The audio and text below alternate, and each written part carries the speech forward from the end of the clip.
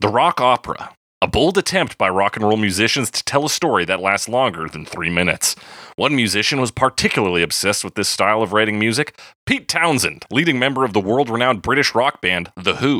In 1966, Townshend was looking for ways to break out of the standard 3-minute pop song format, and The Who co-manager Kit Lambert encouraged the songwriter, leading him to settle on the idea of writing rock operas. Townshend's first fully recorded rock opera is A Quick One, While He's Away, a song in 6 movements telling the story of a girl who cheats on her lover who's been away.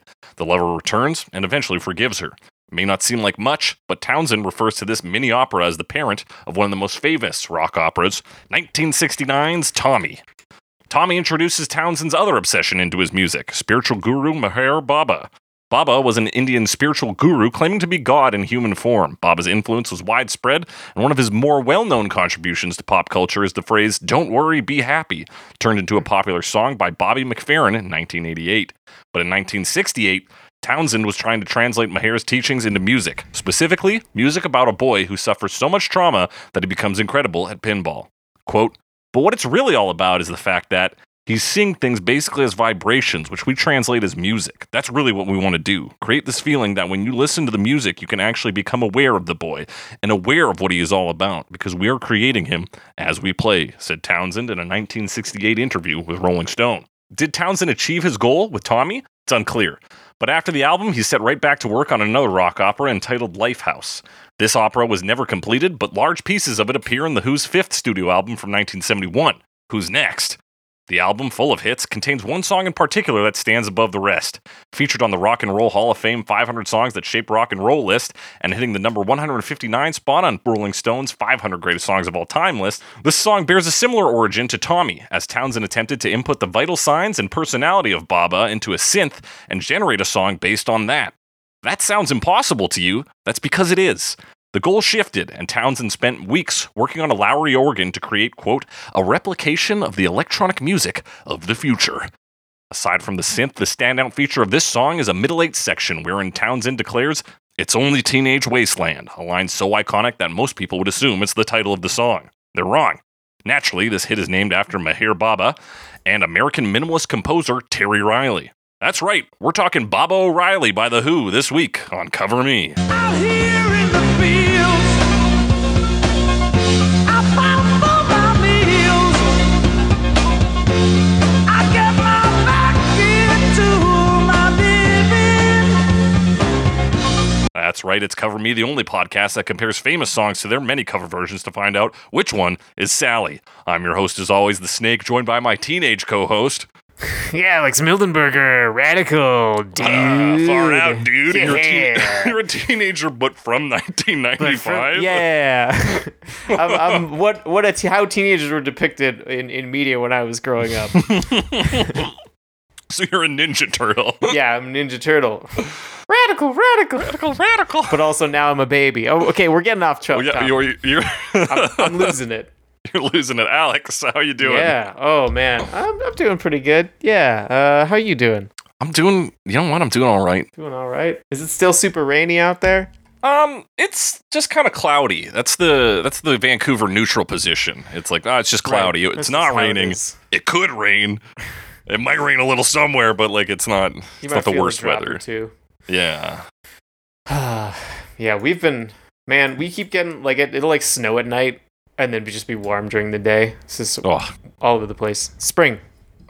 Yeah, I know the weather is like so fucked. Like I get up, I go to work, and I'm layered up, and then halfway through the day, I'm like, it's the hottest it's ever been in my life. And then you get to the end of the day, and then it's like, now it's cold again. It's all over the place. All over the place. Yeah, we haven't had a good weather discussion in a while. I figured it was time. Yeah, tuck into it. Spring is here. Yeah. Never fear. Alex, we're talking about what some consider one of the greatest songs in rock and roll history. Yeah, it's a big one. It's a big one. And of course, we're talking about it for our new theme month. This is like a teaser episode because it's coming out in April. We're doing what I've decided to call, get ready for this, I'm pitching you this title live, Unmarketable May. Unmarketable May. Yeah, no, it's good. It's the spiritual successor in some ways to Entrepreneur Summer. Rest in peace to a real one. Rest in peace to a real one. Yeah, just songs that have questionable names, essentially, that are hard to for people to associate with the song itself. I'm trying to think if we've done ones where they like have it tucked into the brackets. They'll do a bracket title with the hit part of the song so that people can still find it. Yeah, I'm sure we've done some before, but there's some big ones that we haven't for sure, including some big ones. This one. This one, massive. Alex, you big Who fan? I've come back to and fall off of the Who, I feel like, because I have definitely been a pretty big fan at times in my life. Like, well, I mean, growing up, early life, I should say, like my early classic rock phase. So when I was like 9 to 12 years old, kind of, they were like basically one of the 3 big British classic rock bands for me. So which is like the Beatles, the Stones, and the Who, right? Mm-hmm. And I don't even know if I knew Led Zeppelin was British at that point, so they're not in the equation. Right. And then like I have some really distinct memories of listening to the Who Greatest Hits CD in my room in the top bunk of my bed, like while I was playing Metroid Prime Hunters on my DS. Like it's pretty ingrained in me. And then years later, when we really got into Tommy, sort of at the same time, and then John Bell was involved in that too, I believe. For sure. We made like how some people build terrariums that are like, it's different from the environment around you. We somehow recreated the 70s between the 3 of us. Where we were like trading CDs though, so I guess like the 80s, but like, we were trading physical music. Media of music. I mean, like, here, we'll all listen to this. We're like, no fucking way. Did you guys listen to Tommy last night? And yeah, so an unreal time to be alive. And yeah, we were like into the Who. I do remember being into the Who for a period. Not a band I listen to much these days. But yeah, big hits. I loved Baba O'Reilly. I liked Squeezebox because it was a song that pretended to be dirty but was actually about accordions. Oh, was it? Yeah, talking about like squeezing things and like chests and sitting on laps and things. Sitting on laps. Yeah, and like the chorus is "Mama's got a squeeze box, Daddy never sleeps at night." Yeah. It sounds like they're fucking guys. Yeah. Sounds dirty. Dirty. And then you got the Who Sells Out, which is like they're like, ooh, we are selling out because these songs are all commercials, but also that's like kind of punk rock to do that because we got to get paid, guys. Right. Yeah, they're kind of a funny group because just reading about this song, they like kind of moved between like groups of fans and then sort of felt like they were apart from that. So I feel like the Who Sell Out was almost maybe an early comment on that. Yeah, it definitely is. Like, it's done with a lot of tongue-in-cheek and some very clear, like, well, hey, we've heard of selling out, obviously. That's why the term the Who Sells Out can be on the cover here. It's like, we're going to do that in the most doing that way you can. Yeah. And what are you going to do about it? We're the Who. Yeah, although at that time, like, that was pre-Tommy, so, like, they still had some hits, but I guess maybe, 1967? Yeah, it's so crazy. So these guys' first album comes out 65. Then by the second album, 66, Townsend's already looking to, like, overtake the pop music format and become something greater than that. And then, like, Tommy's album 4, so it's a pretty short life cycle of pre-Tommy. That's true. And then, like, by the time you get into the 70s, I mean, obviously this, Who's Next, has got some big ones on it. Yeah, I would say probably their biggest album. It's got to be. I mean, Baba O'Reilly. Yeah. That's a big one. Behind Blue Eyes as well is a really big one. Behind Blue Eyes is a big one. But the other one's Limp Bizkit, like, I believe. My Wife and Loving for Keeping and... Hang on, sorry, what was that first one you said? I said, My Wife. There it is. And some other ones that I tend to enjoy, but don't know how popular they actually are. Yeah, in my head, like, The Song Is Over and Getting in Tune are big ones. Yeah. But in reality, are they? But it's also fascinating, like, from the, like, Lifehouse Project, or looking into the idea of the Lifehouse Project, because it's, like, insane. It makes no sense at all. He's like, we need to, like, have audience participation, and we need to, like, there's this idea of, like, we need to take their vitals and their mood and stuff and, like, turn that into a chord somehow. And it's like, what does that even mean? Like that's such like a surface level thing, and maybe he had some ideas about it, but like because there is a version of the Lifehouse project that launches using the internet. The site is no longer up, and I didn't dig too deep. Probably like Flash based or something. Yeah, but it was like audience contributions and to piece together some kind of grand musical entity. And that's interesting. And I think because there's a whole Wikipedia page on it, and they were talking about like they actually did some shows that were like kind of trials, but people didn't want to participate really. Right. We're like too nervous and stuff. So I feel like that's a pretty big barrier to it as well. Something that the internet would alleviate with anonymity. Yeah, with the anonymity, for sure. And like some of the other stuff, I was talking about like you play this like universal chord, and then everyone just like basically dissolves into vibrations and like joins together. I'm pretty sure that's Neon Genesis Evangelion, right? That's like that's human instrumentality. Yeah, that's the human instrumentality project, which is like part of what this Baba character was like preaching as everybody. Of course, it's a very typical spiritual theme, but like becoming one and understanding that we are one. And gaining understanding and breaking down the barriers between people. In this case, through music, although in a very literal way, which is interesting. Yeah. So it's a very like bizarre, ambitious, strange project. It's very weird because like even reading on Tommy and it being like, well, this was also his idea to compile Baba's teachings into music, and you're like, and he came up with the plot. Although honestly, it explains a lot about Tommy. Because like the big beats, it definitely explains. Because like I've been listening to Tommy this week as well, just because I've been thinking about the Who, and the plot's kind of completely ridiculous. And like it's paced weird, and like I like the songs, but it's also like, okay, so he can't see, hear, or feel, and like he's not responding, but then it's like, oh, is he just not responding, or is he actually unable to see because he can see his own reflection? But then like the music saves him or something, and then he creates a cult, and it's like it feels like it's all over the place, but that's sort of like the thing that maybe starts to tie it together, is that he's trying to get across the idea of like vibrations, sound, music as like this thing that heals and brings people together. Right. But it's not necessarily obvious. Yeah, it's not really on the surface, and plot. The plot feels very fractured. It's like, and now he's good. Well, of course, we know the story of Pinball Wizard is that one of the producers at the record company or something, right. Some record exec liked pinball. Just like pinball. Chuck that in there. So yeah, I guess there is like some other things that got in the way, but even removing that, it's still like the plot's a little dicey. Like he doesn't really understand dissociative like disorders, it seems. Yeah. Or maybe he's just like, hyperbolizing it for dramatic effect, or there's a lot of unclearness, a lot of muddiness. It's a very strange concept. Yeah. Like if there's no physical, like in theory, Tommy's eyes, ears, and other senses work, but is he just ignoring stuff? Can he actually and if he actually is just ignoring stuff, does that mean that his pinball skills are not as impressive because he isn't actually playing by smell? He can actually see. Yeah, he's not. But there's a song called Sensation where he's literally like, oh, I can suddenly feel and see and hear. So it's like, oh wait, no, but he is actually, but he's not. But yeah, right. Anyway. But I guess there is also with dissociation, your senses are maybe not fully numb, but they are certainly lowered. True.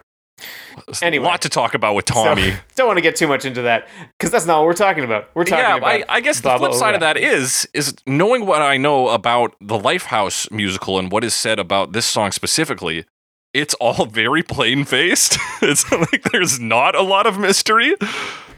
Because he talks in a quote here about how it's originally supposed to be sung by a Scottish farmer named Ray, who would have sang the song as he took his wife and 2 children to head to London. So like he wrote it for a musical. I mean, a rock opera. A rock opera. And but like a musical, like it is very much this is a story beat where the characters, Ray, Sally, and their kids need to go to London now. From my understanding, I think I read that there's live music being played in London. Of course, it's some weird post-apocalyptic future where you're either a farmer or you're part of this London underground scene, I guess.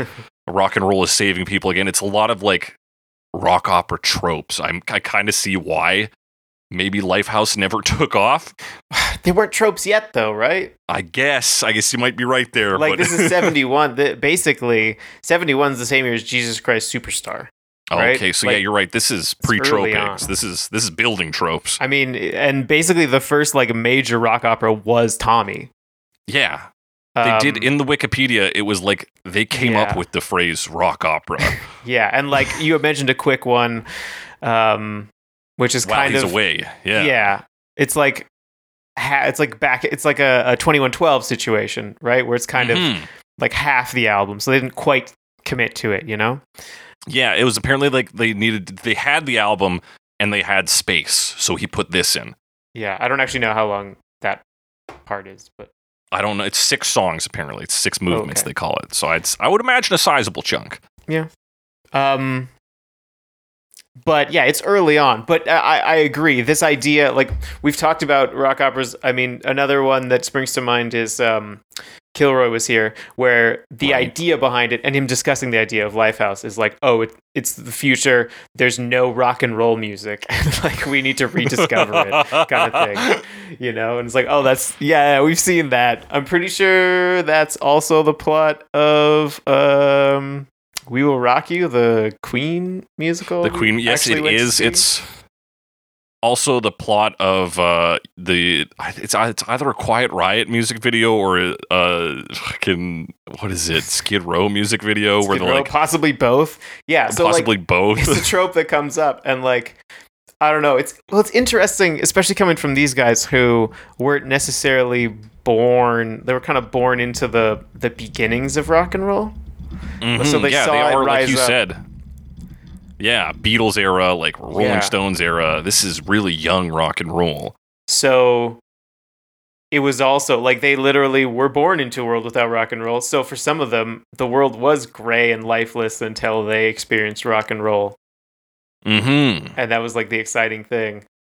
And they're just trying to like put that into a story, and that's kind of maybe the most Right. obvious way of like, well, it's got to start somewhere where there isn't. Yeah, and then you imagine have to life get without it, right? Or re-get it, you know. Or re-get it, yeah. Yeah. So interesting that is such a common thing to write about for these. To write about, but people yeah, from like this you said, it era. makes sense since it's probably such a universal experience to be like, oh, here I am in blue collar town, things aren't exciting. Rock and roll comes by, things are exciting. Yeah. Fun. Fun. I mean, we just watched Springsteen on Broadway. He says That's something right. similar too. Fun. That's right. out of He's like, nowhere. some guy came in with a guitar and blew my mind. Pretty sure that guy was Elvis. Yeah, well, that's right. He did Yeah. talk. He's like shaking his hips, Shaking his hips. making them drip. Yeah, rhyming. Yeah, he's Anyway. rhyming. Yeah. It's really interesting, but that project completely falls apart. And basically, Mhm. they record a bunch of these songs are for that, or that I don't know if all of them were written for that project, or if they also did some more. But basically, they had these songs, and they were like, "We need an album. Let's record it." They call in Glyn Johns to help, who's a producer, Right. And they basically said, like, "These are the songs we have," and he's like, "I'll put them together." And so he arranged the album essentially. That's what I've heard anyway. Yeah. And That's right, because he gets these tapes Yeah. of these recordings too, including the Lowry organ on this. And Townsend was like, "Oh, he's gonna really strip this thing apart." And he just left it completely as is because he's like, "Well, that's perfect." Yeah, which I guess. I mean, we've been talking about kind of the album and the story around it so much. But I guess that's kind of maybe important to understand. And I think it is like the meat of this because, as we've kind of prefaced, these lyrics aren't what I thought they were when I was listening to them. in It's high true. school. I always had it in my head that this was, and it is a big thing, but I always thought of it as so like monolithic and huge and long. It's not Mhm. that long. It's not short. It's not that long. but No. it's 5 minutes, and so it's like reasonable, Yeah. and it's not that complex no. structurally anyway. But we'll get into that. We'll get into that. Although Francis Black of Pixies says that there is some complexity into its structure. Sure, there, I get, but like maybe it's just that I'm used to it. But we'll discuss it. Yeah, I think in terms, because what he mentions here, he says, "quote It's not just straight up verse, chorus. I was always impressed by that song, the way it changes, the way the end of the song sort of becomes the chorus by eliminating one of the chords. It removes the minor chord, and it's an outro, I guess. But it feels like, oh, here we are on the chorus again, even though it's not. It's totally different than anything that came before it. So I really like that song. Songs like that, I tend to whatever. So yeah, he's talking about like chords and things, whereas like." Yeah, that's right. You are doing these sort of masterful moves of just taking out small pieces of it. But I think what we're talking about is like, there's not that many pieces to begin with. It's like, there's not a lot of verses. There's a middle eight that takes up like most of the song. There's some guitar solos, and there's mostly this repeating synth, and there is some supporting, like kind of, it's anthemic. There's big chord hits. Bum, bum, bum. Yeah, but it's mostly, I mean, we're kind of sorry. We're flipping our format. We flipped it around here. I mean, sometimes you gotta. It's just how we're going. It's mostly just power chords, like for most of the song, and it's not just the guitar. There's a piano there too, right? That's right. And they're just all kind of doing the same thing, and that's a lot of the song. It's just 3 chords. Yes, those 3 chords, sustain. and like the drums are hitting cymbals on those hits too. So like. The drums are actually more intricate. Over the place, they're Keith Moon drums, so there is a high level of like frenetic energy to this. They're quite dynamic. But even them, yeah, and they're still making sure to hit those key chord notes with the piano and the guitar. Mm-hmm. So like this anthemic feel is built out of very small components. Which is, I mean, it feels like it should get boring, but I don't know. Maybe, I mean, this is going to be another Kansas where I'm like, everything about this song is just perfect. I don't know how they did it. Like, it's probably because I've been listening to it for most of my life, but damn. Yeah, so how could you change it in your brain? You're like, well, you can't. Yeah. So the other things we should talk about there, the vocals on this are very, again, in that like high energy feel. Out here in the field. Yeah, he is screaming. And honestly, like, so I had a weird relationship with my thoughts on Roger Daltrey's voice because back in 2006, maybe, when they released Endless Wire, I got it for Christmas. And I listened to it and I was like, that doesn't sound like the same singer. But I'd been listening to like early Who and like hadn't really heard some of his deeper voice singing. So I don't know how I really reached that conclusion because listening to other stuff like this song and some of the later stuff, like a 45-year difference between those, around 35, like, I think. But even then, like he still sounds like Roger Daltrey, but like just on the early stuff, like My Generation, he sounds a little different. But he's got a pretty impressive voice. The other thing about his voice here, like this. Like, I'm trying to think of, I don't know all the early Who albums, but, like, compared to the earlier stuff, and particularly compared to Tommy, which was immediately before this. Right. Minus a few singles. This just has, like, a power to it that you just don't get on Tommy. Yeah, certainly not. It's, we're reaching more of, like, what is going to become, like, the hard rock staples of this time, the real arena rock, like, big vocals, big energy, and a bit of that, like, just that classic rock, like, vocal pattern quality to it. There's, you know, there's the combination of the like depth and bravado and like say bravado. I think I used bravado last week at some point too. Nice. I love the word bravado. It's a nice word. And the piano chords, oh my gosh. Yes. They're huge. Massive. But they're just playing chords, but just like banging on this piano. And what's interesting, I mean, it starts with the chord. Well, it starts with piano chords, not guitar chords. And Pete Townshend's known for big power chords. He's also known for like his kind of windmill arm playing and just like smashing the chords, you know? Right. And this piano playing also sounds like that. Yeah, it sounds like the equivalent for sure. Yeah, on piano. So it's like very forceful. But yeah, it's huge. Yeah, and that's a lot of the song. Yeah.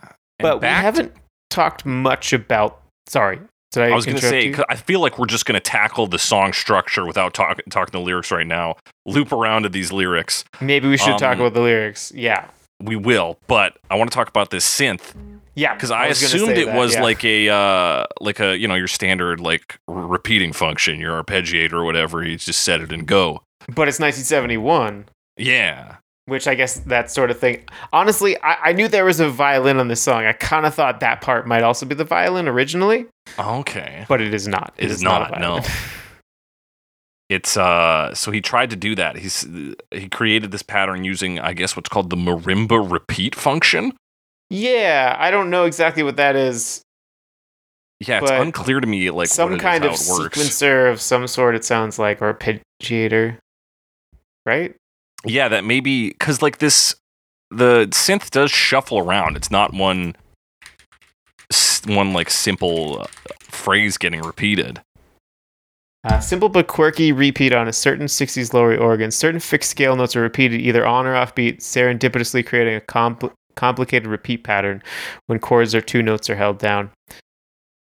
Okay. And I think there's a similar function on my synthesizer as well, because it's like it's regular pattern, but like you hold down a note, you hold down a chord, and it plays them in a certain pattern. But then you can say like, okay, keep playing these Two notes, or whatever, like but in other, like add higher or lower octave versions of it, octaves, like yeah. versions of the same note, and then it kind of plays that, and it's like a pattern but feels a bit random. And then if you lift off of a note, it'll keep doing that, but there'll be a few less notes played. Right. So I think it's that sort of thing. Okay, so essentially he's like programmed it a bit to be like, these are the notes we're using, and then he'll press and release accordingly to sort of shift the complexity. Yeah, and with a marimba, I mean, I guess you can play those really fast, where like the way a marimba is played, you can kind of do like "dililili," or like multiple mallets and things like that. So it sort of emulates a marimba, but also in like a early electronics kind of way, where it's like not really, but it sounds cool. It sounds very cool, so much so that it is the front piece for the first minute of this song.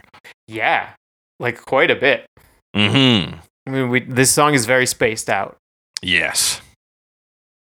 But it's exciting. I don't know. Even Yeah. I feel like it still works. Like it's such it's such a distinct sound. Yeah, they use it as intro music for the Lakers, the basketball team, Good intro music. which places this in the same category as CSI Alan New Parsons' York. project, Sirius, which is also okay. which was the Chicago Bulls entrance music. And I yes, see. the yeah in this is used in the CSI New York, Yeah, this is the CSI New York opening theme. Yeah. which yeah. Yeah. Dog, yeah. So we get that. We get the piano, the drums come in. We get Roger Daltrey coming in. We have this big energy. How do we switch that up? We do the middle eight section. Yeah, that's a really interesting part. Yeah, that's like the next bit, because once we've set up this, this marimba repeat synth, these big chords, these big drums, and the big vocals, it's like we need to shift from that space, and we do that with a big break.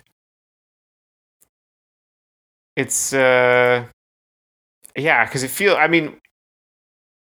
it's so simple, and then but it's so big. Mm-hmm. And then it kind of does the like it keeps the ostinato, but ostinato, that's the other That's the, word the synth? for Yeah. the thing the synth is doing. But and then it like places those chords, but then like just brings it all down.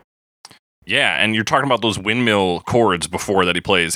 That's what leads up to this section. Down, bow, wow. So Yeah. it really slows it down through like four of those, and then we clear to the space of just the ostinato synth. Yeah, but the synth is still there. Yeah.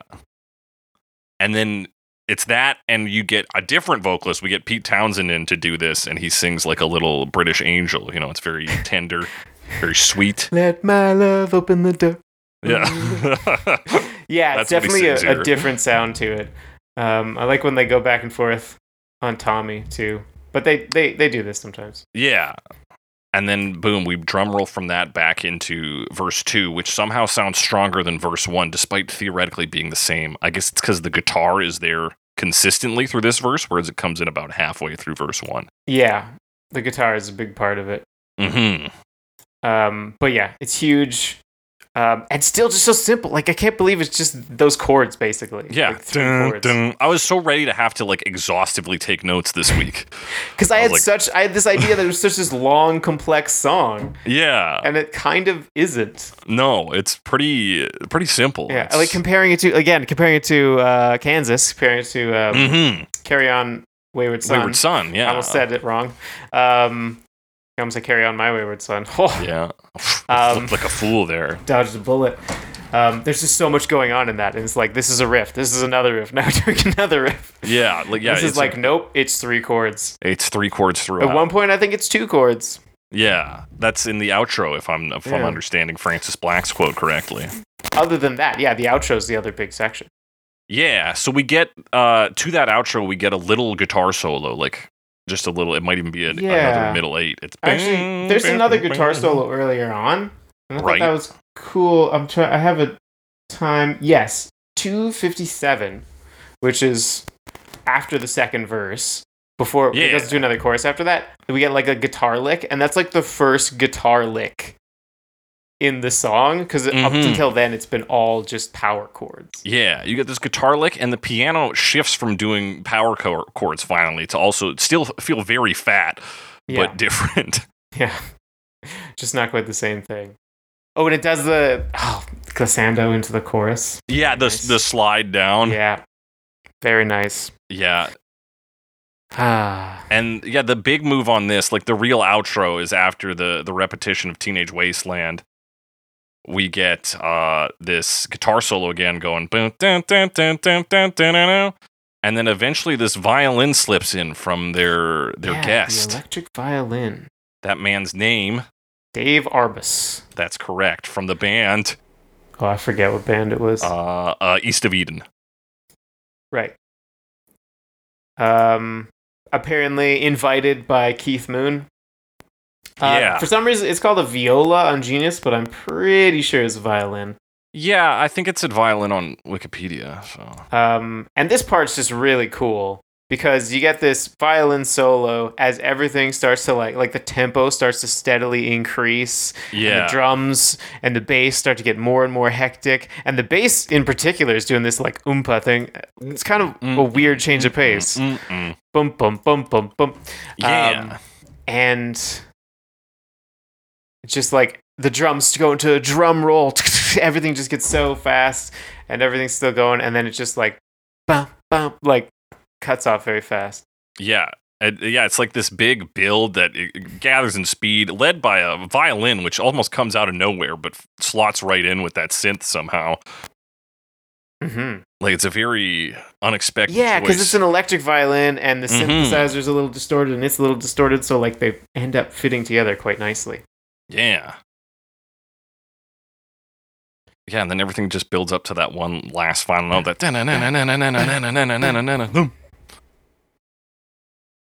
and that's how you make It's a very exciting song, and very like it's exciting song. shockingly simple. Like I was not expecting to be able to go and be like, oh yeah, it's these chords still. Yeah, we're still doing this chord. Like it's, but very effective. I mean, I find it very exciting. Yes. Obviously, it's a popular song, and it's a song that has really stood the test of time. I mean, they're still performing it. Yeah. And all this despite the song being about a farmer going down to London. Yeah, which is not something I ever picked up on. No, never. But part of that is lyrical delivery, I think. Yeah, as we're going to talk about right off the bat here. Definitely talk about right That's right, folks. We're just getting into the lyrics now. Although we already out covered here- instrumentation, We did, so we're just flipping them. We're flipping them. We flipped it on you, folks. Because we got out too here in- excited about the instruments. I don't know, man. Yeah. You can't stop the rock. Yeah. Let's talk more rock. Yeah. This is all talk, no rock. Out here in the fields, this is genius saying this, not me, folks. This next one, I fight for my meals. I get my back meals. into my living. Now, for the longest time, you and I both thought this was fought. Like, I fought for my meals. Yeah. Like, it's past tense. And then It's I the way always he says it. Yeah. It makes it sound like that, and there's a lot of confusion around this, at least between us. And Mhm. I always assumed that the scene it was setting was more like the fields are just a metaphor. Yeah, for a place where you're exposed, kind Yeah. of. So I was thinking, like, he's basically living on the streets and doesn't have Yeah. defense, and he needs to work hard to survive, which is still what he's saying. Yeah, But I the thought he was always context just kind might of be a calling little himself like a scrapper, like a bit of a go-getter. He's like, you know what, out here in the fields, I give it my all, brother. I'm out here. I'm on these streets. I'm getting that paper. Especially in the context of, it's by The Who. My Generation's a big Who song. And Yeah. like the idea of being a young person who is independent, basically, is sort of a theme they've played with. Yeah, and so coming from that, really only knowing the singles and not knowing, the stories, that was definitely my take on it. yeah. And now listeners might be confused because they're looking at this and they're saying, well, it's I Fight for My Meals. It could still be that. But I don't think it is I Fight for My Meals. It doesn't seem to be. It's weird, though. It's weird. A Songfacts comment pointed this out, and that seems like the worst source to get anything from. But the guy was like, I'm so pissed off that this error is still out there. It's I farm for my meals. And that sounds crazy at first, so I went to listen to it in slow-mo because I was like, this dude's a fucking idiot. It's what I said to myself. I listened to it first on like full speed, and I was like, okay, it's a little weird. And then I like half speeded it, and I was like, I put it down to a quarter speed, folks. And I'm like 90% sure he says I farm for my meals. We were checking out live versions too, and it kind of looks like Roger Daltrey like closes his mouth for the M sound. Yeah, I farm for my meals. But he kind of says it like, fuck, and it's like really hard to tell. Yeah, he almost drops off the second half of the word, so you really just get the fuck. Yeah. You know, it starts with an F, and you just got to fill it in. So it's tough, but in the context of Lifehouse and the story of it's about a farmer, right? Yeah. This is from Farmer Ray's perspective. Sense. Yeah. Yeah. Farmer Ray. So, yeah, if this is Farmer Ray's song, yeah, he farms for his meals. It's a literal description, especially coming from Tommy, when a lot of the lyrics are very literal descriptions of things that are happening. Yeah, so that seems to check out. And, I get my back into my living makes a lot of sense that farming is physical labor. Like, he's just saying, like, yeah, I'm sweating out here. And then, of course, the next line, which is more evidence, as you pointed out to me before, off air. I don't need to fight to prove I'm right. I don't need to be forgiven. Yeah. I don't need to fight to prove I'm right. Like, if he fights for his meals, but he doesn't need to fight. Although it could be saying, I fight for my meals, but I don't need to fight frivolously. Right. But that's, yeah. And that, I guess we have to ask, what does he mean? I don't need to fight to prove I'm right. True. I mean, going to my own past interpretation of it, again, looking at My Generation, like he's this, it's sort of a progression of being this kid from My Generation, right? So he's coming from this very in-your-face place of like, why don't y'all fade away? Kind of sounded like I was going to say fuck off, but we can't say that yet. Tricky, Alex, tricky. I know, right? But now I've matured a bit, and I don't feel the need to be in this fight anymore. Which is what song? Portugal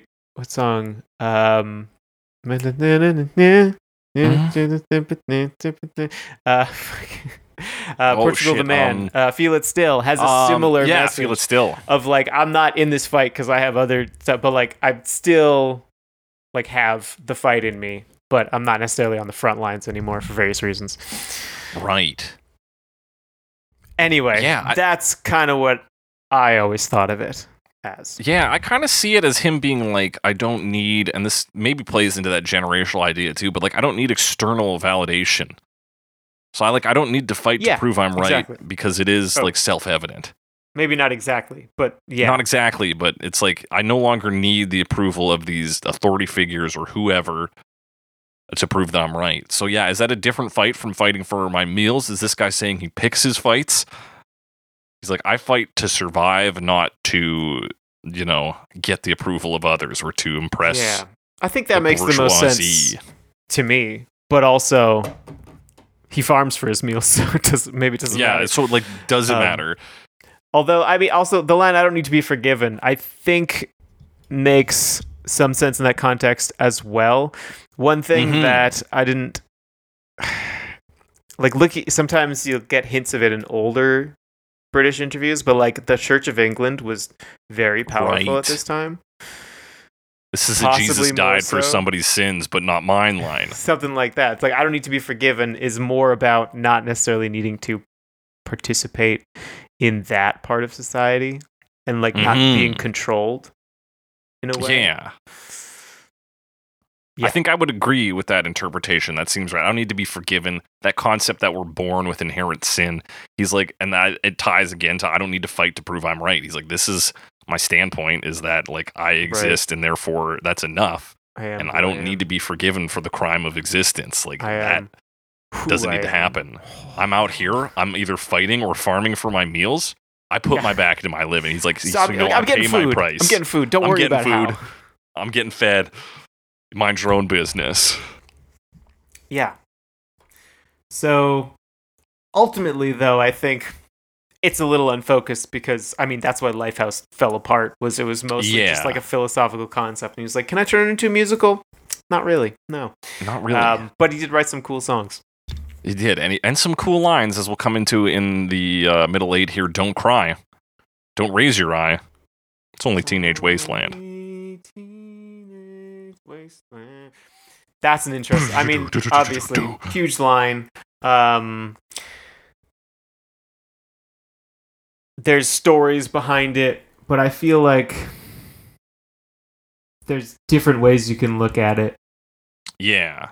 So let's talk about some of those stories first. Townsend stated the song was also inspired by, quote, the absolute desolation of teenagers at Woodstock, where audience members were strung out on acid and 20 people had brain damage. The irony was that some listeners took this song to be a teenage celebration. Teenage Wasteland. Yes, we're all wasted.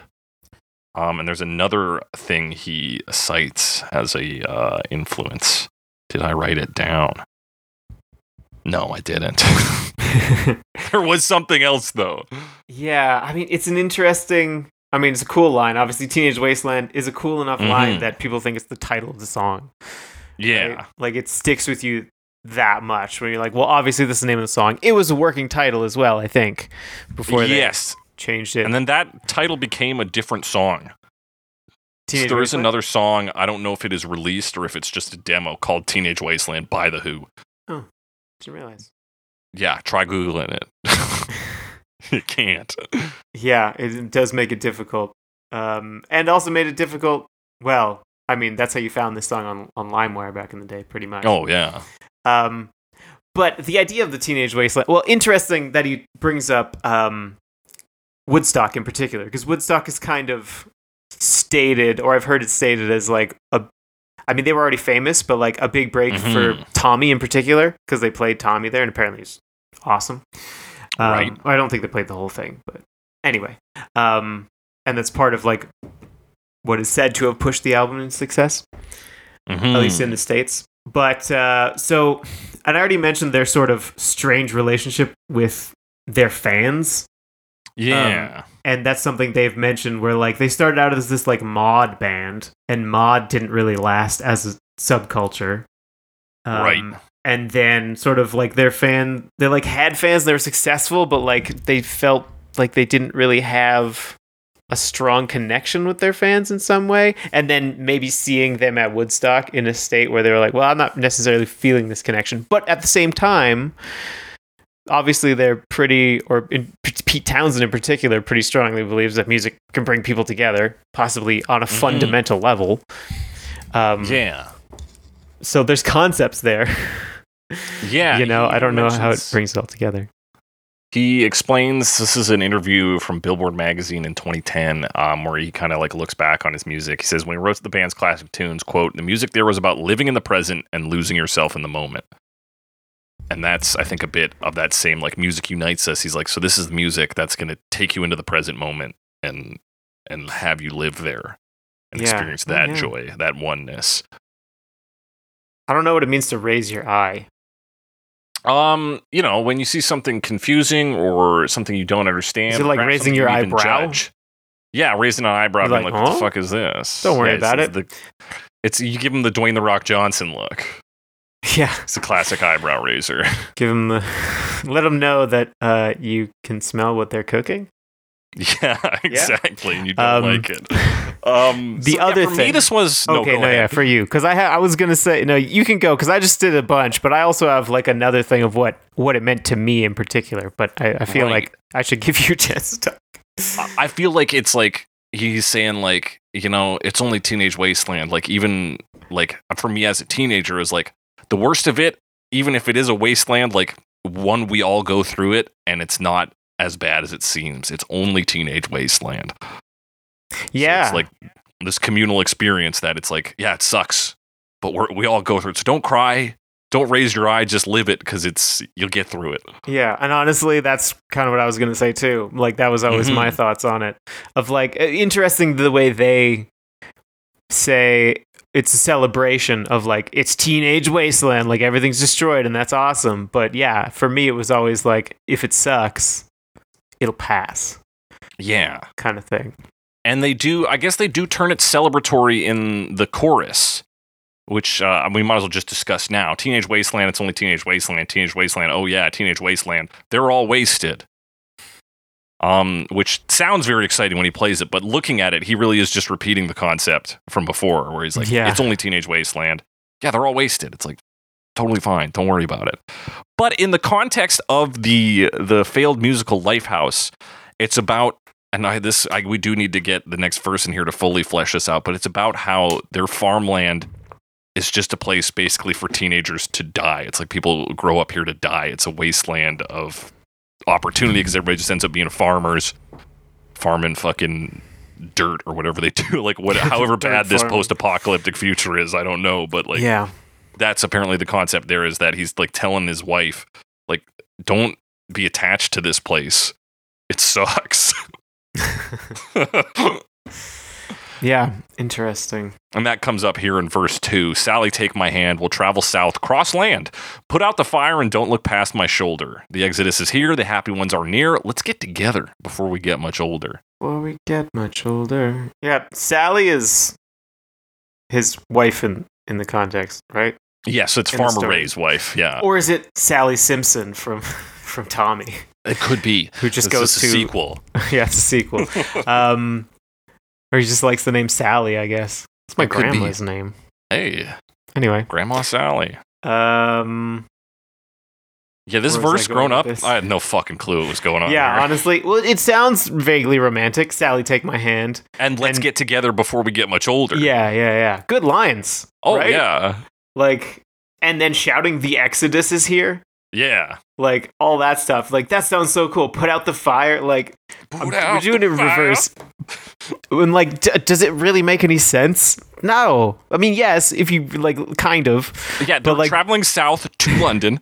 Put out I the never fire. even heard. that they- Yeah, I never that even they, heard like, travel have. south across land. Like I didn't know that was the words. Travel some. I always thought it was like some far land or something. Yeah, I have no idea what I would have thought it was.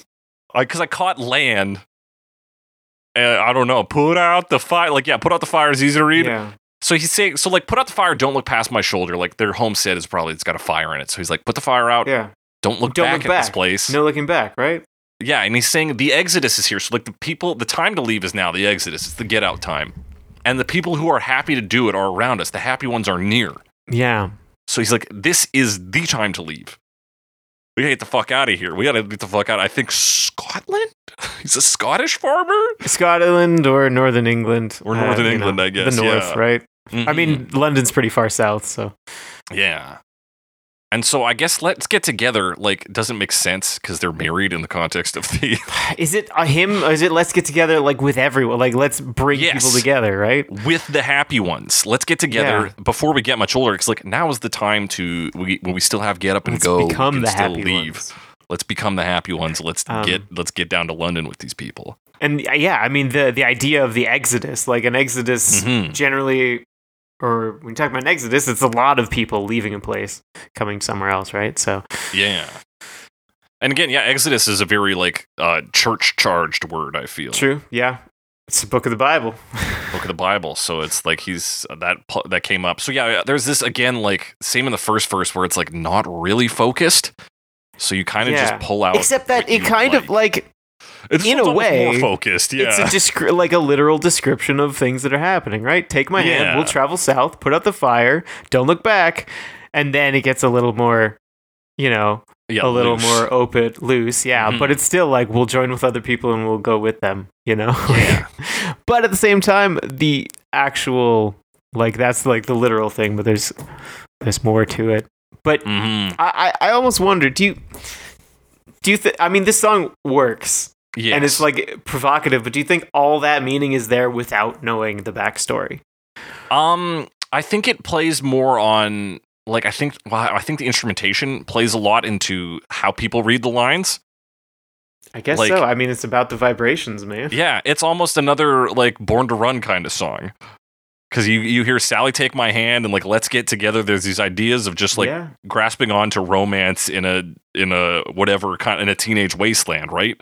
Mm-hmm. He says like teenage wasteland sucks, but you know what? Take my hand and let's get together. Because what else do we have to do? So I think like it doesn't give you the full story, but it gives you a story that functions and that connects with people. Yeah, somehow. And like I said, like just the individual lines themselves are like evocative enough that you can just shout them and feel good without even really thinking about what they mean. Oh, yeah.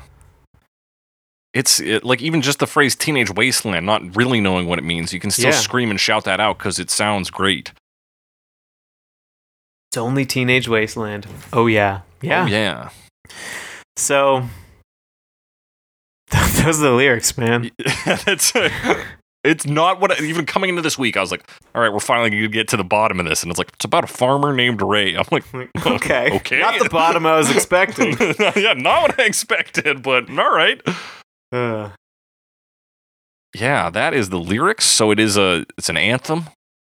On one level about a farmer named Ray. On another level about unity and freedom. I guess it's kind of like a basic hippie anthem post the 60s. Yeah, very interesting. I mean, part of Lifehouse Falling Apart is perhaps related to the hippie ideals falling apart as well, right?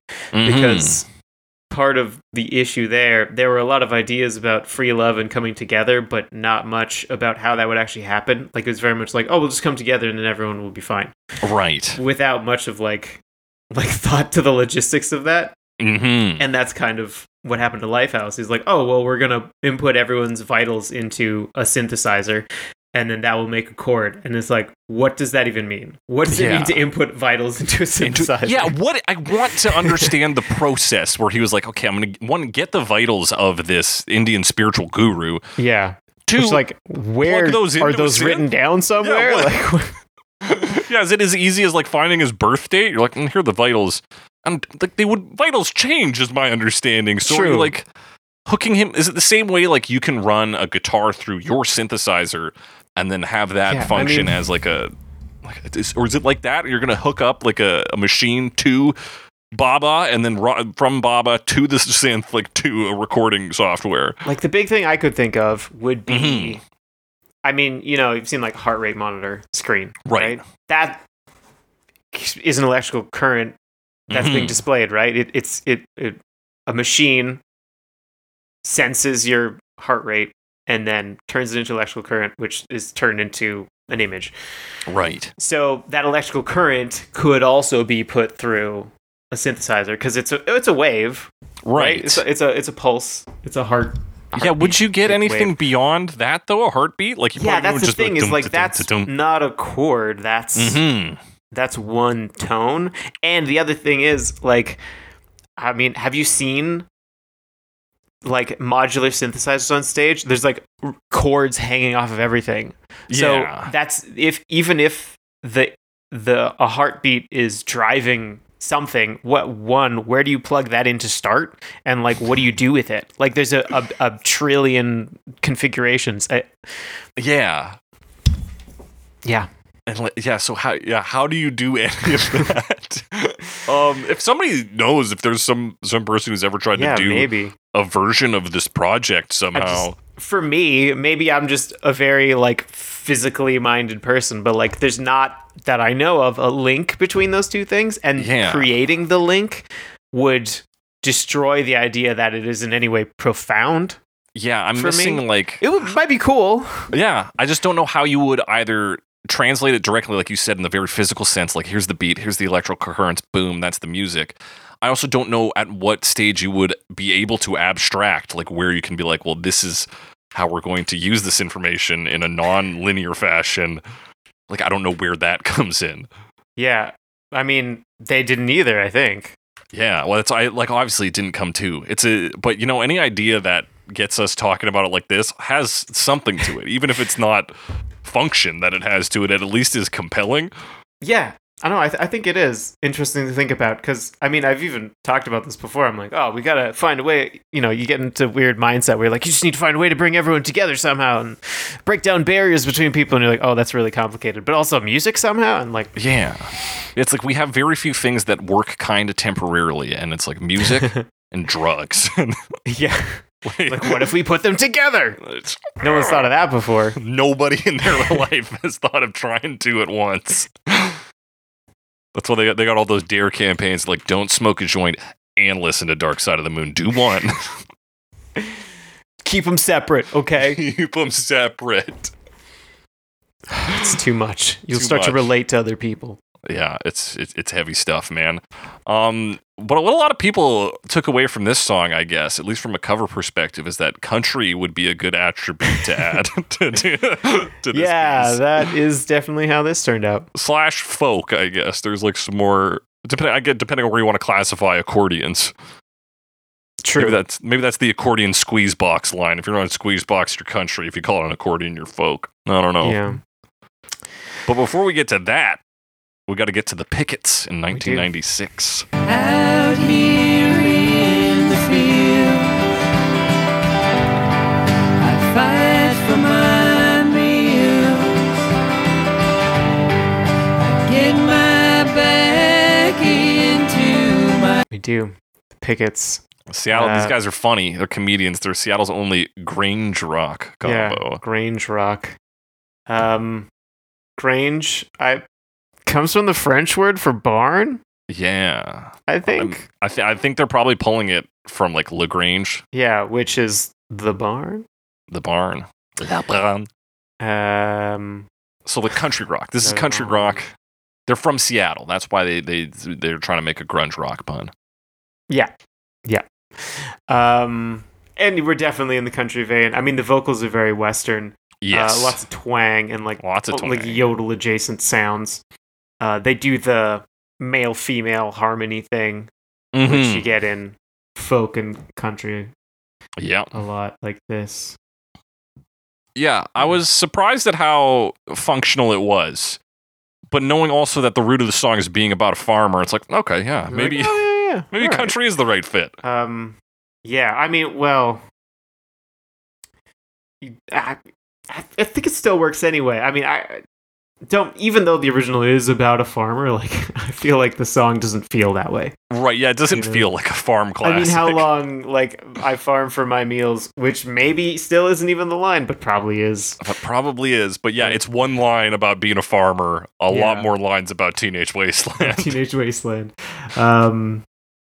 No lines about Terry Riley, who, like, part of the title, we didn't really touch on him. Yeah, I didn't know much about him. I knew he was a big-time composer, big into minimalism, which I guess plays into what we talked about a lot, how it's like just a lot of power chords in this song. Yeah. Which is one of the reasons this one's interesting, because they don't really do that. They adopt a very full sound. Yeah, but they keep it pretty low-key, and they don't have like that big sound, and it gets... I guess it still isn't like that complicated, but I feel like they're really filling out space with different sounds, as opposed to like the big guitars, everything playing the same thing. Yeah.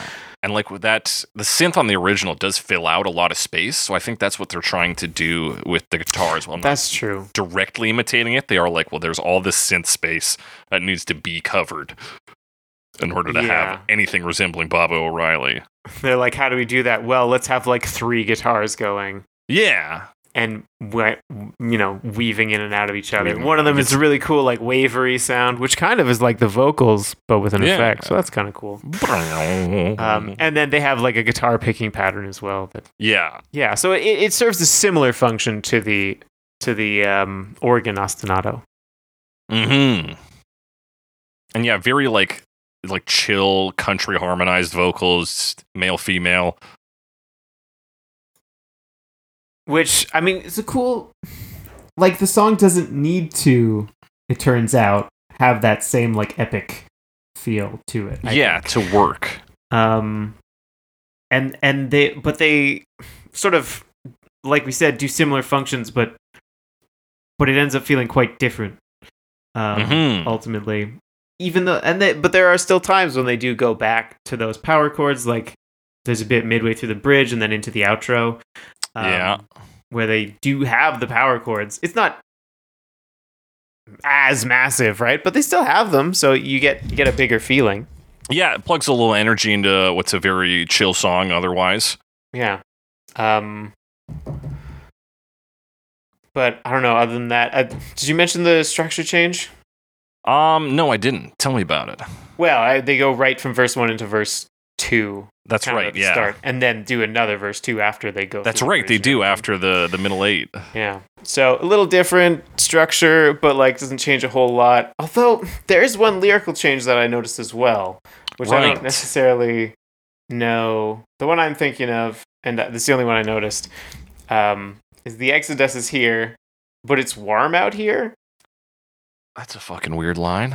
Like, did they change this so they could rhyme here with here? Like, But it's warm out here. What does that even mean? Like, oh, it's time to go, but it's like too hot outside. We're country people Yeah, and like, hot weather but makes it's us sweaty. nice, or is it too hot? Yeah, I don't know. Yeah. Is it like we should stay because it's nice here and not where we're going, or?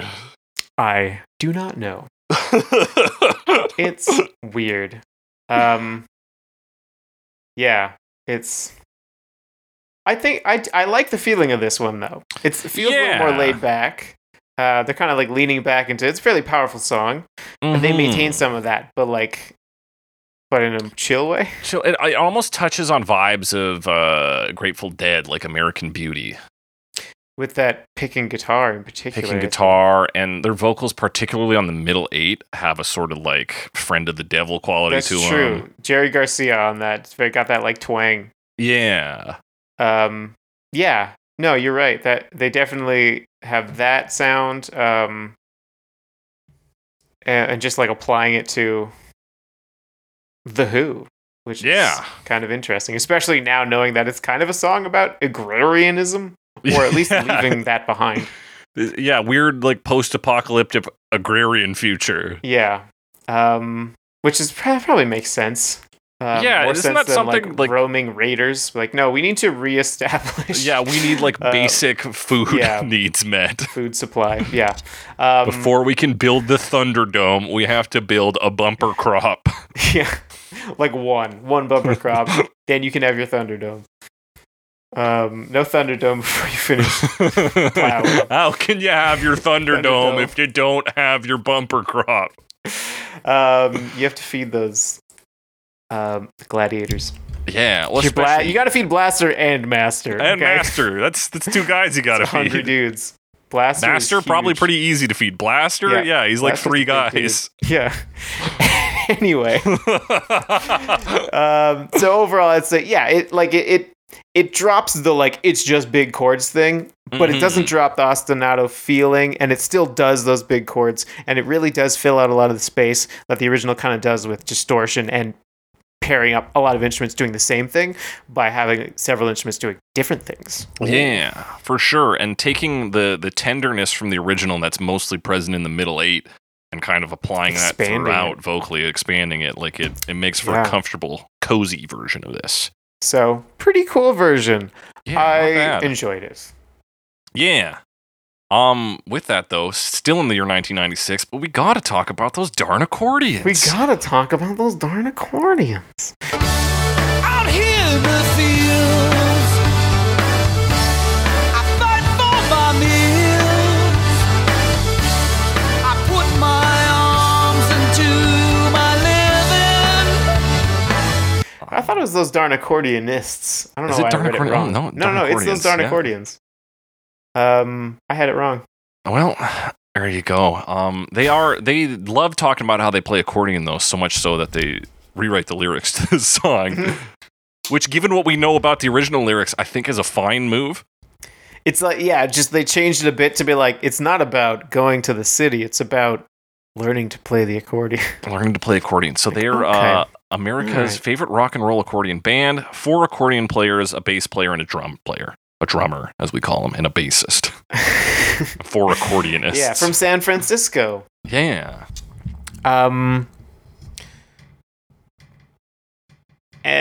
This one is largely... They create an interesting sound by doing something similar to the previous group, which is kind of interweaving their instruments. Yes. But the accordions do it, and in particular, you get it because they're recreating the organ ostinato, but because it's hard to play and very fast, they sort of have multiple accordions on it, and they're It's spread across playing in between each 2 other. or maybe 3 in that intro. Yeah. Which is kind of a cool sound, and I feel like they do some cool stuff when they do that multiple accordions kind of weaving thing. Yeah. And I feel like that's mostly at the beginning and then later at the end when they're doing the outro. Right. And there's some stuff in the middle that's like, it's the power chords and like it's fine. But Yeah. I almost feel like they could have changed the style up a bit or something. It's Because the original it's not a version's great 5 minutes. fit necessarily. This one's 4:56, and they do follow it like beat pretty for close. beat. Yeah. Like it's very close. Yeah, and like you're talking about, like especially that intro, I think we could tighten that up because there is a point where it gets kind of annoying. With the accordions. They're like, check this out, do do do do do do do do, and you're like, oh, you can do it, and then by like the 3rd or 4th time, you're like, fuck me, we're gonna do the full minute, like. Like, oh, yep, they did the whole thing. Yeah, they did the whole thing, and once like other elements come in, like the drums and the bass and some vocals, it like they achieve their effect. They achieve their goal of being the synth across 2 to 3 accordions.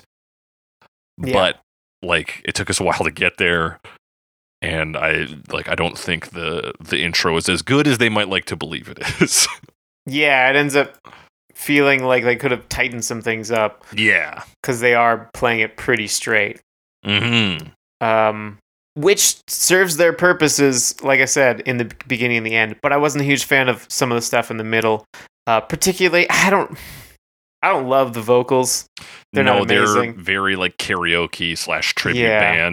band. Which I guess is fine, but it's like because they still do it in kind of the rock and roll style, or like Mhm. that's how they're playing it.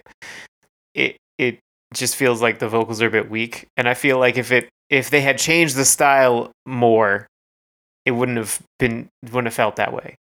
Yeah, because it does feel like they're directly competing. Like even with the accordions, it's like these are directly meant to be the synth. If you don't acknowledge them as that, then you're not listening to this song right. It's like, well, you're going up against a giant here with 4 accordions. Maybe, Yeah. maybe try something a little different. Yeah. So it's tough. Yeah, even if he had got like a second singer with him to kind of like smooth things out, or Kind of like what the Pickets did, do what the a Pickets harmony. did. Yeah. Just make it seem like you're trying to do something a little different, as Mhm. opposed to, like you said, going up directly.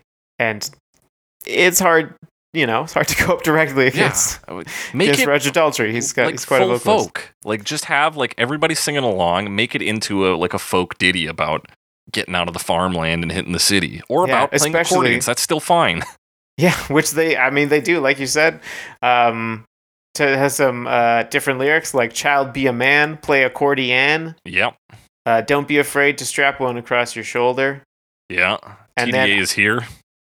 TDA, Yeah, those darn accordions. those darn accordions. Yeah, okay, that makes sense. We got to. I play wasn't before we wasn't went sure what he over. said. I thought maybe it was someone's name in the group. Like, are they referencing Right. each other now? Like is a this little- guy's here. That would Yeah. be a good move if then somebody like hit a like a little riff, little accordion riff. TD That- is yeah, here. that would be cool. You're like, whatever accordion solo sounds like.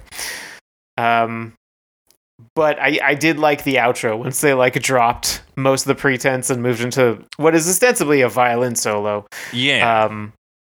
that translated to the accordion pretty well, I think. Right, because this is a very like folk instrument, the violin. It's like, okay, we can make that accordion no problem. Exactly. Is it accordion or rather, is accordion or a squeeze box? Is it a violin or a fiddle? Hard to say. So yeah, where do you stand on those lines? I was watching this live, and I feel like the accordion the guy played the solo on didn't have buttons. Like it had a piano side and then nothing on the other side, which is like weird. Okay, I didn't get that far into the live recording. I was mostly just checking for the intro to see how it was spread out across those accordions. They do another lyric change that they only half do in this version, in that live version. He says out here in the live version, he says, "Out here in the fields, I play for my meals. I put my arms into my living." And on this, the recorded version, he just says, "I put my arms into my living," but he still fights for his meals. Yeah, which is, I mean, they're like a comedy group, right? As well. Yeah. So like, yeah, okay, sure, yeah, all right, sure, yeah, that's fun. That's cute. Yeah. Like conceptually, I think the lyrical changes were like fine, like they're good. They're like, hey, we're little accordion guys. Look at us. Okay, right on. I mean, the album artwork is literally a little accordion guy. Just that's a right. marionette It's playing the accordion. Yeah. So that's fun. And it's called although No it's called Strings Attached. Which is that a reference to the fact that there's no strings on an accordion, stringed instruments in their group? But there's a bass. Oh, there is. Well, never mind then. I guess like it's a bass, which isn't considered strings per se, even though it kind of is. Yeah. Or like a bass guitar, I wouldn't put in a string section, even though that's maybe a fallacy. Right. Well, it is like a hybrid between a guitar, an electric guitar, and like a stand-up bass. Which, I mean, it's a stringed instrument still, obviously. Still. But yeah, the same way you don't think of an electric guitar as a stringed instrument. Yeah, stringed instruments sense. are like, oh, you get the double bass on the cello and the viola and the violin and the violetta? Is that? Yeah, I believe it. Am I remembering that right? It might just be somebody's name in the orchestra. But they're definitely in an orchestra. It's a TV series. Yeah, I see that. Telenovela. Telenovela. Anyway, I'm not going to worry about that. I feel like there's a smaller violin. Un petit viola. I don't know. But yeah, I think you're right. The outro works on here. The intro would work better if it was a little shorter, in my opinion. The middle is all a bit not very good. No, it's the smallest one. Huh.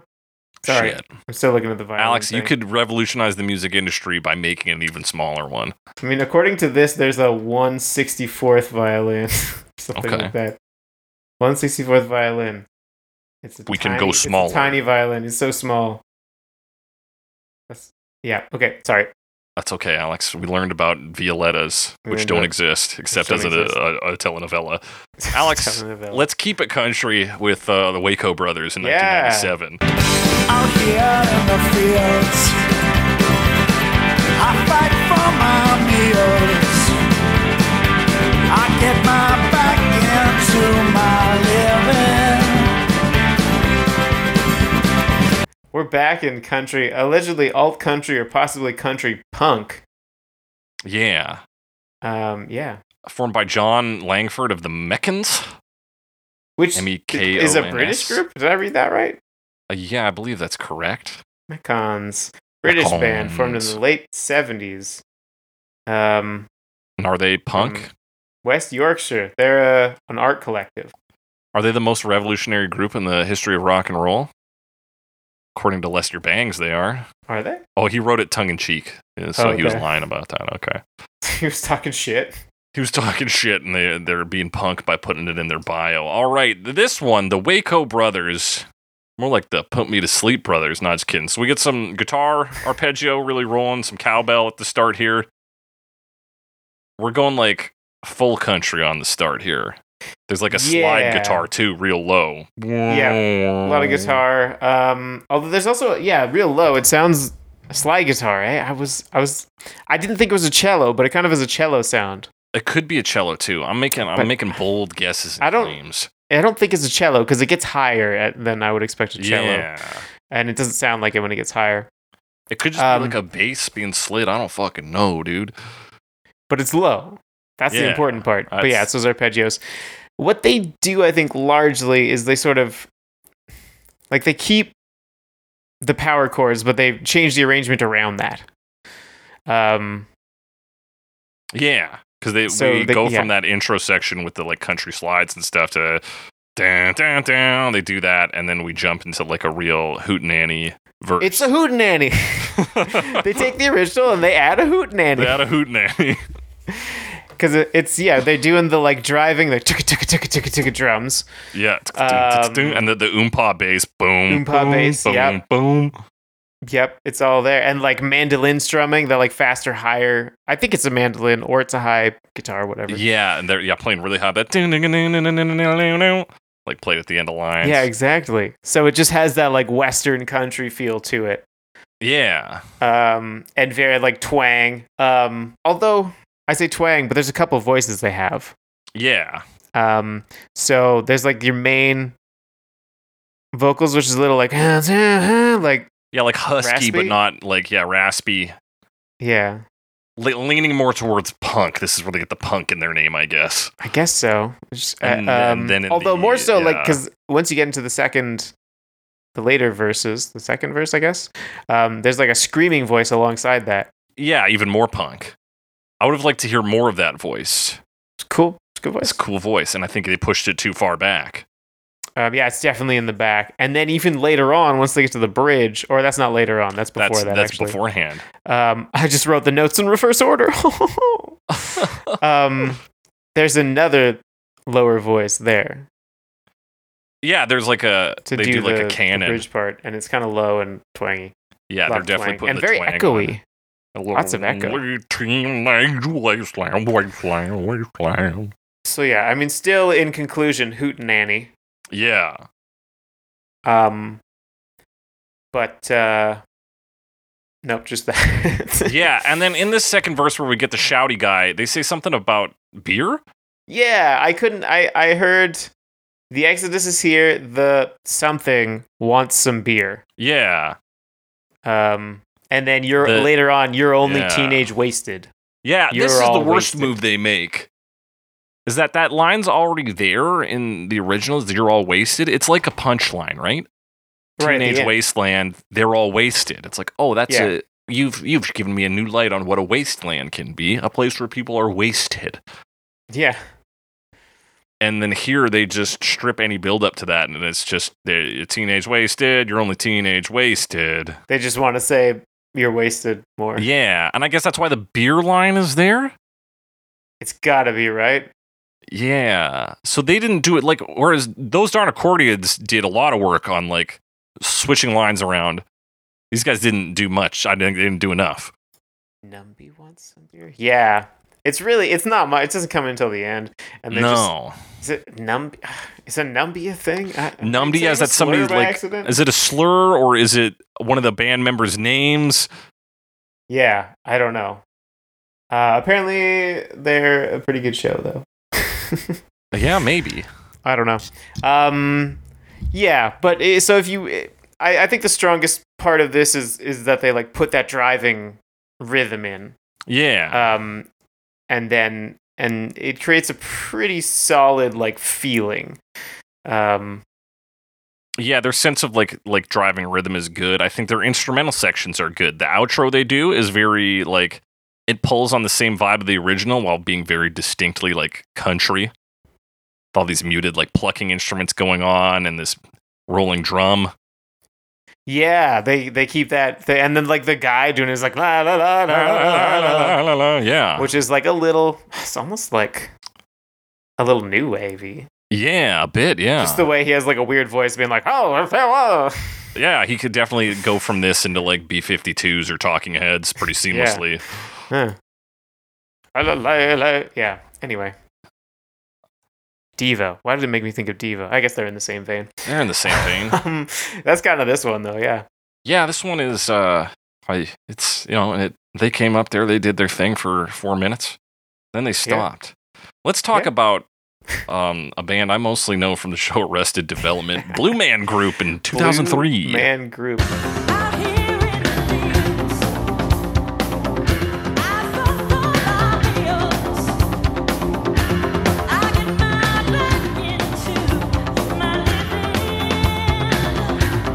Blue Man Group is such. I don't know about them really, other than that they're three blue men. Yeah. But it's not like, it's not like Daft Punk, where they're just three guys and we don't know who they are.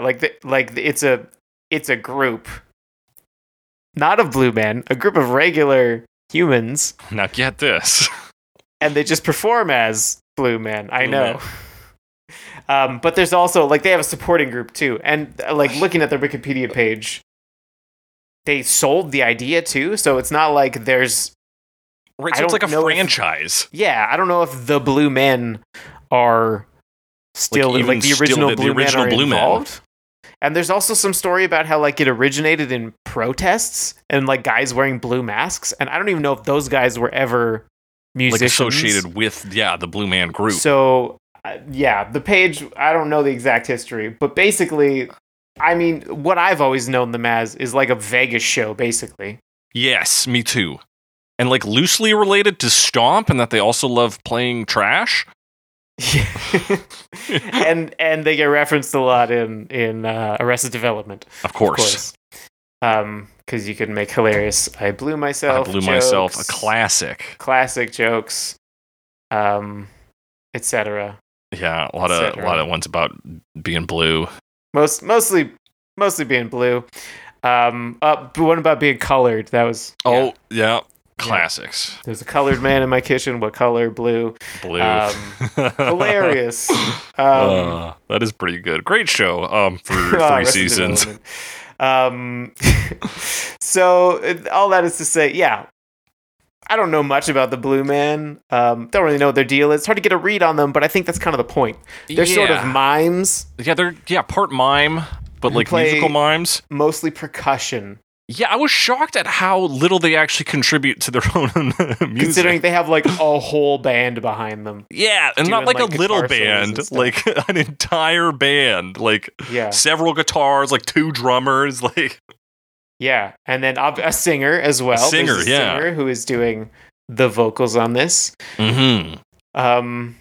But I guess we should actually talk about the music here. Yeah, so it starts with a crowd. It's a live version, and then when you watch the video, he's drumming on like PVC piping. Yeah, basically they've got these like huge get-ups that are like strapped around them. Yeah, And like there's cables coming to them. I assume that's amplification.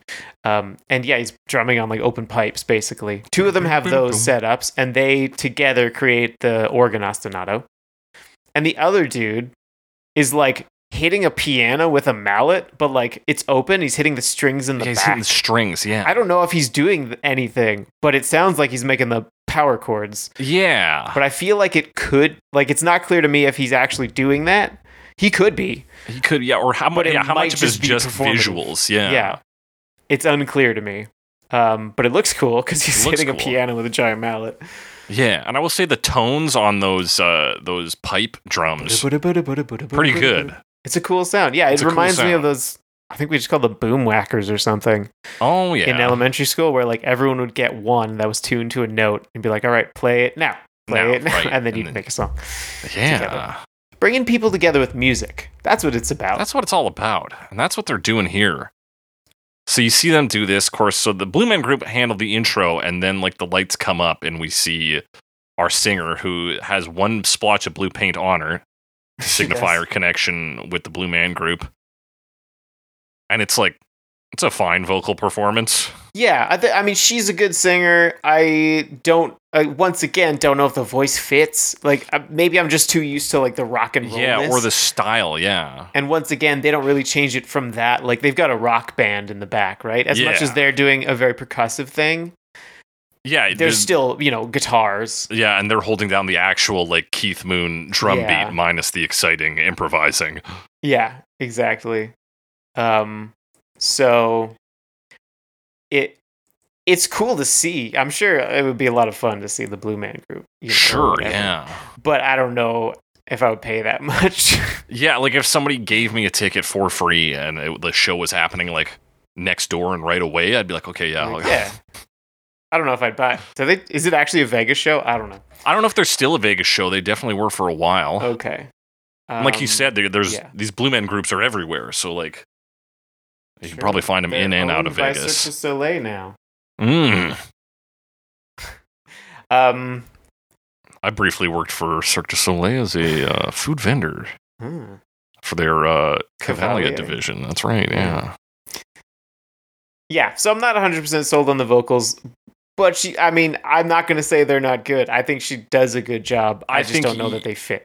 Yeah, I think maybe I don't think the composition here or anything is doing any favors to her performance.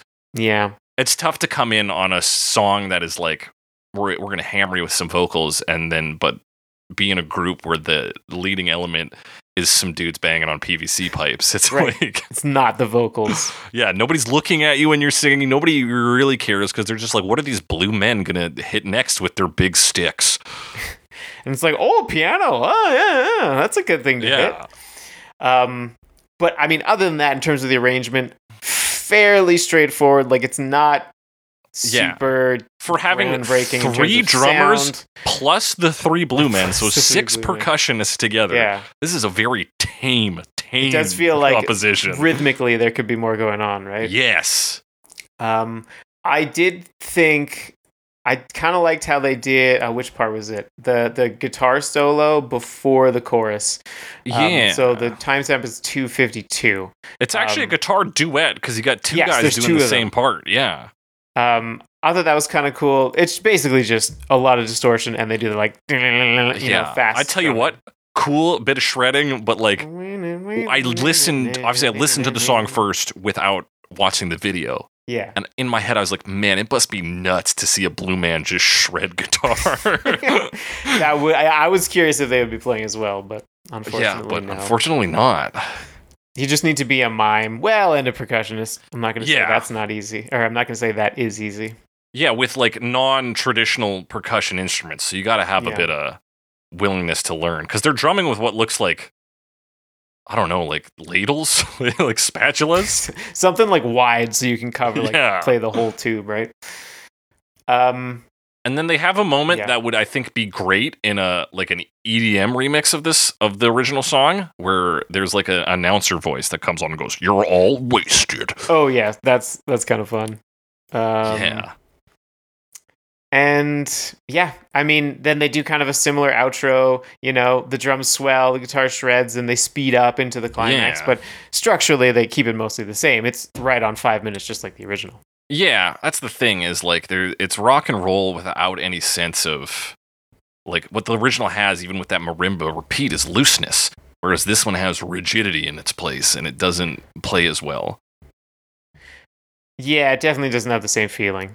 Mm-hmm. I mean, it's almost like looking at, like, it's off the album and the tour was called like How to Be a Megastar. Right. So it was kind of, I think, meant as almost,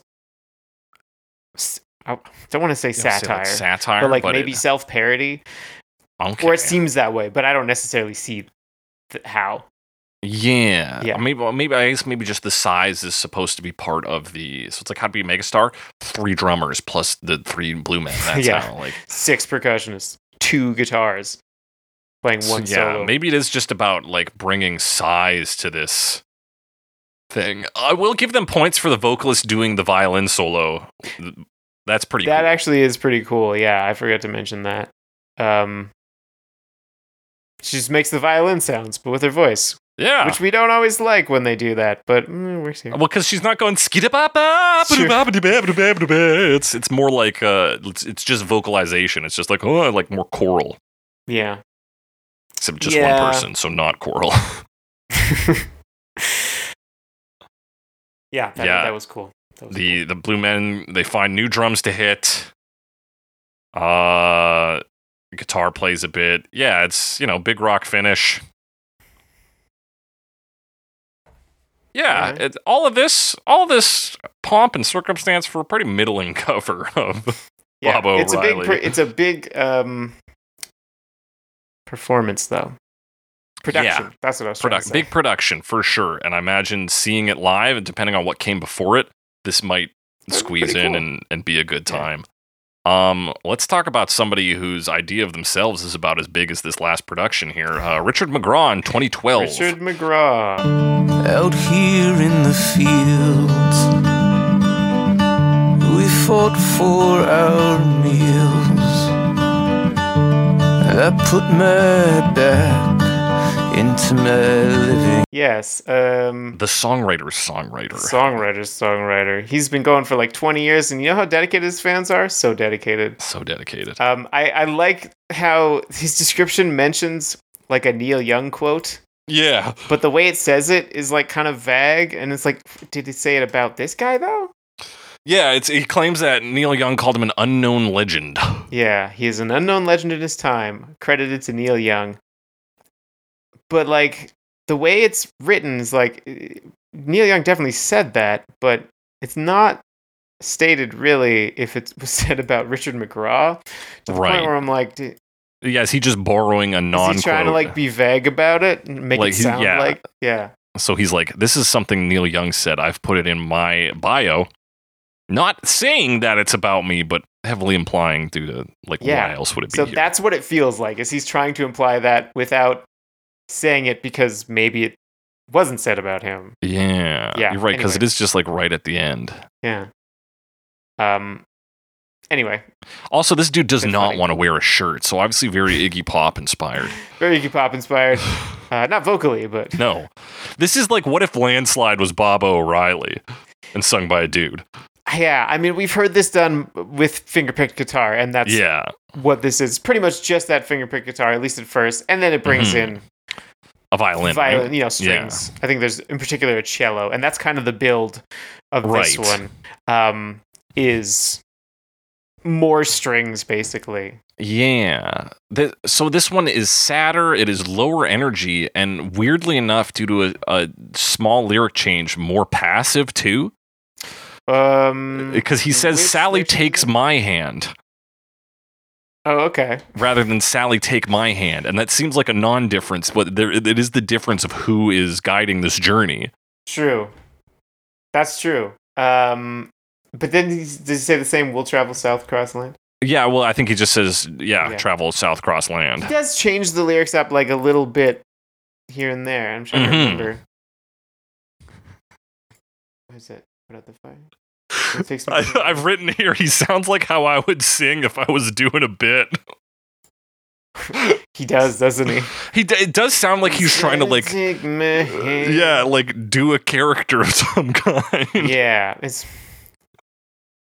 I mean, I don't always go for these slow ones, as is probably somewhat known to you. Yeah, I don't mean to be all down on this one. I do think the addition of strings was smart and good. Yeah, the arrangement pretty decent, and like the fingerpick guitar, the idea of like stripping it down and just doing the fingerpick guitar does work. Yeah, because like it emulates the ostinato for very similar reasons to why the pickets worked as well. Right. Because they do something very similar as well. I said as well a lot there, didn't I? Yeah. Doesn't matter. Doesn't matter. Doesn't matter. No, it's good. I feel strange as well. Yeah. But and it really does make a lot of similar moves to the pickets. For sure, yeah. You know, keeping things down low. That one's more electric than this one. But it's still a similar thing that they're doing. And, you know, keeps it basic. Which is, it works reasonably well. I don't think it's as exciting as the Pickets version.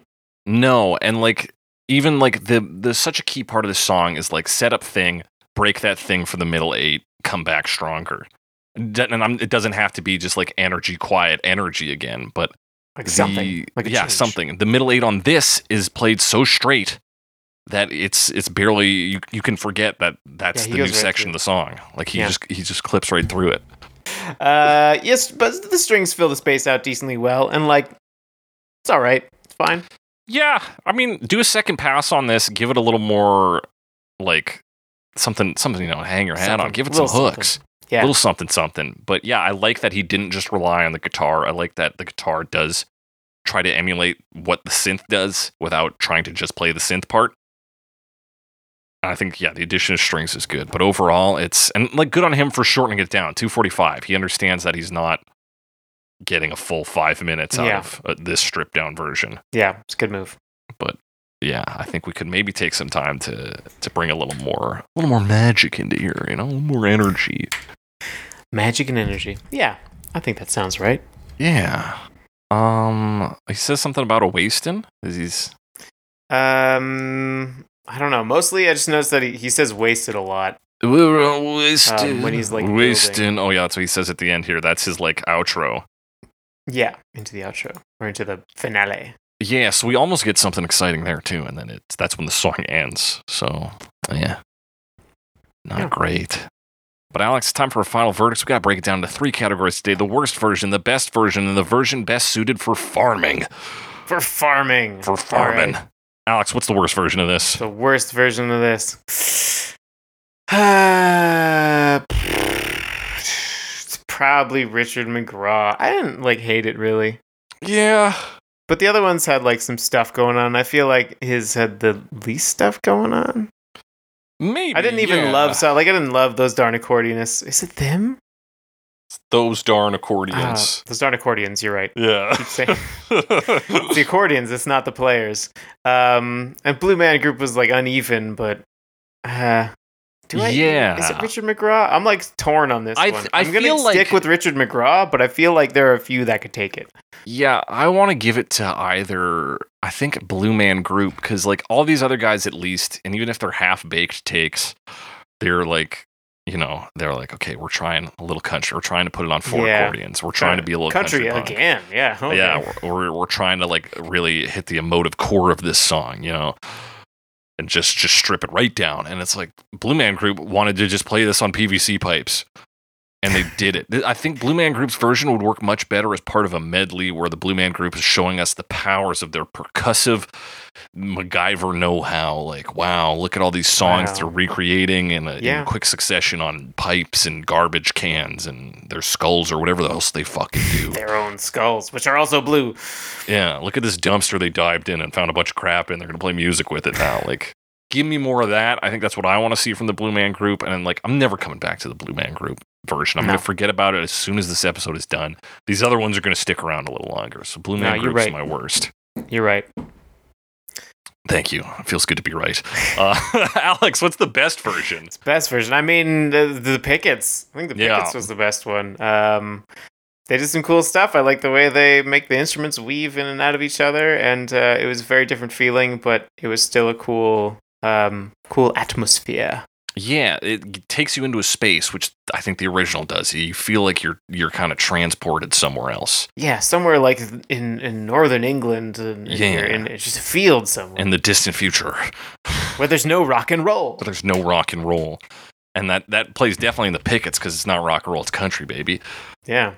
And yeah, I like their vocal performance. I like that it is a lower energy one, but it is, like you said, you've got a good soundscape there and some a good shifts, good changes in the song to be well, it's interesting. There's things happening. Yeah, it felt like the most complete version, I feel. Those Darn Accordions feels like a demo of a parlor trick. Waco Brothers feels like they kind of tried to hit 3 different songs in one and never really landed on what the real take was. Other than the Hootenanny.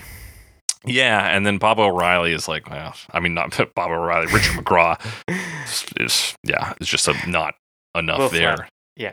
But Alex, you're out there in the fields fighting and or farming for your meals. What do you got soundtracking you? Man, you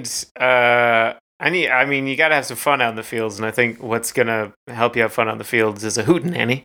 Yeah. So I got to say Waco Brothers. Yeah, I think that's a solid pick. There's some good driving energy to that. You can really, match your sickle swings to that, or your hoe plowing. Hoe plowing? Are you reaping? Are you sowing? Doesn't matter. Doesn't matter. You're having a Hootenanny. Yeah, well, you and the Waco Brothers are having a Hootenanny. I'm going to second that choice, Alex. Great pick. Yeah, you are right. That does it for our final verdicts. You got a different opinion, similar opinion. Want to talk about a version we didn't talk about, the Pearl Jam version. Apparently Pearl Jam covers this a lot live. If you want to talk about a live Pearl Jam version, hit us up on Twitter, #CoverMePod, @JakeTheCressy, @SomeAlexWiseGuy. Send us your comments, questions, concerns, suggestions for future episodes. You can also email those to us at covermepod@gmail.com. Be sure to rate and review us. We're on Spotify, Stitcher, Google Podcasts, Apple Podcasts, your favorite podcasting app. Anywhere you can find a podcast, you can find us. You know that. You're listening to us. But tell your friends about us. Tell your family. Tell your neighbors. Tell your loved ones. Tell your local barista. Make that your name on your cup. They'll say, what's your name? Cover Me Podcast. They're going to be like, I'm not writing all that down. But you're going to get the word of mouth out there. Then just write Cover Me Pod. Yeah, you're just like, well, yeah, just take the cast off. Next time, try just a URL. See if you can go straight to us. http:// So do that. Help us out. You are the marketing team here, and we love you so much for it. That does it for today's episode of Cover Me. And as we always say on Cover Me, the Exodus is here. The Cover Me is near.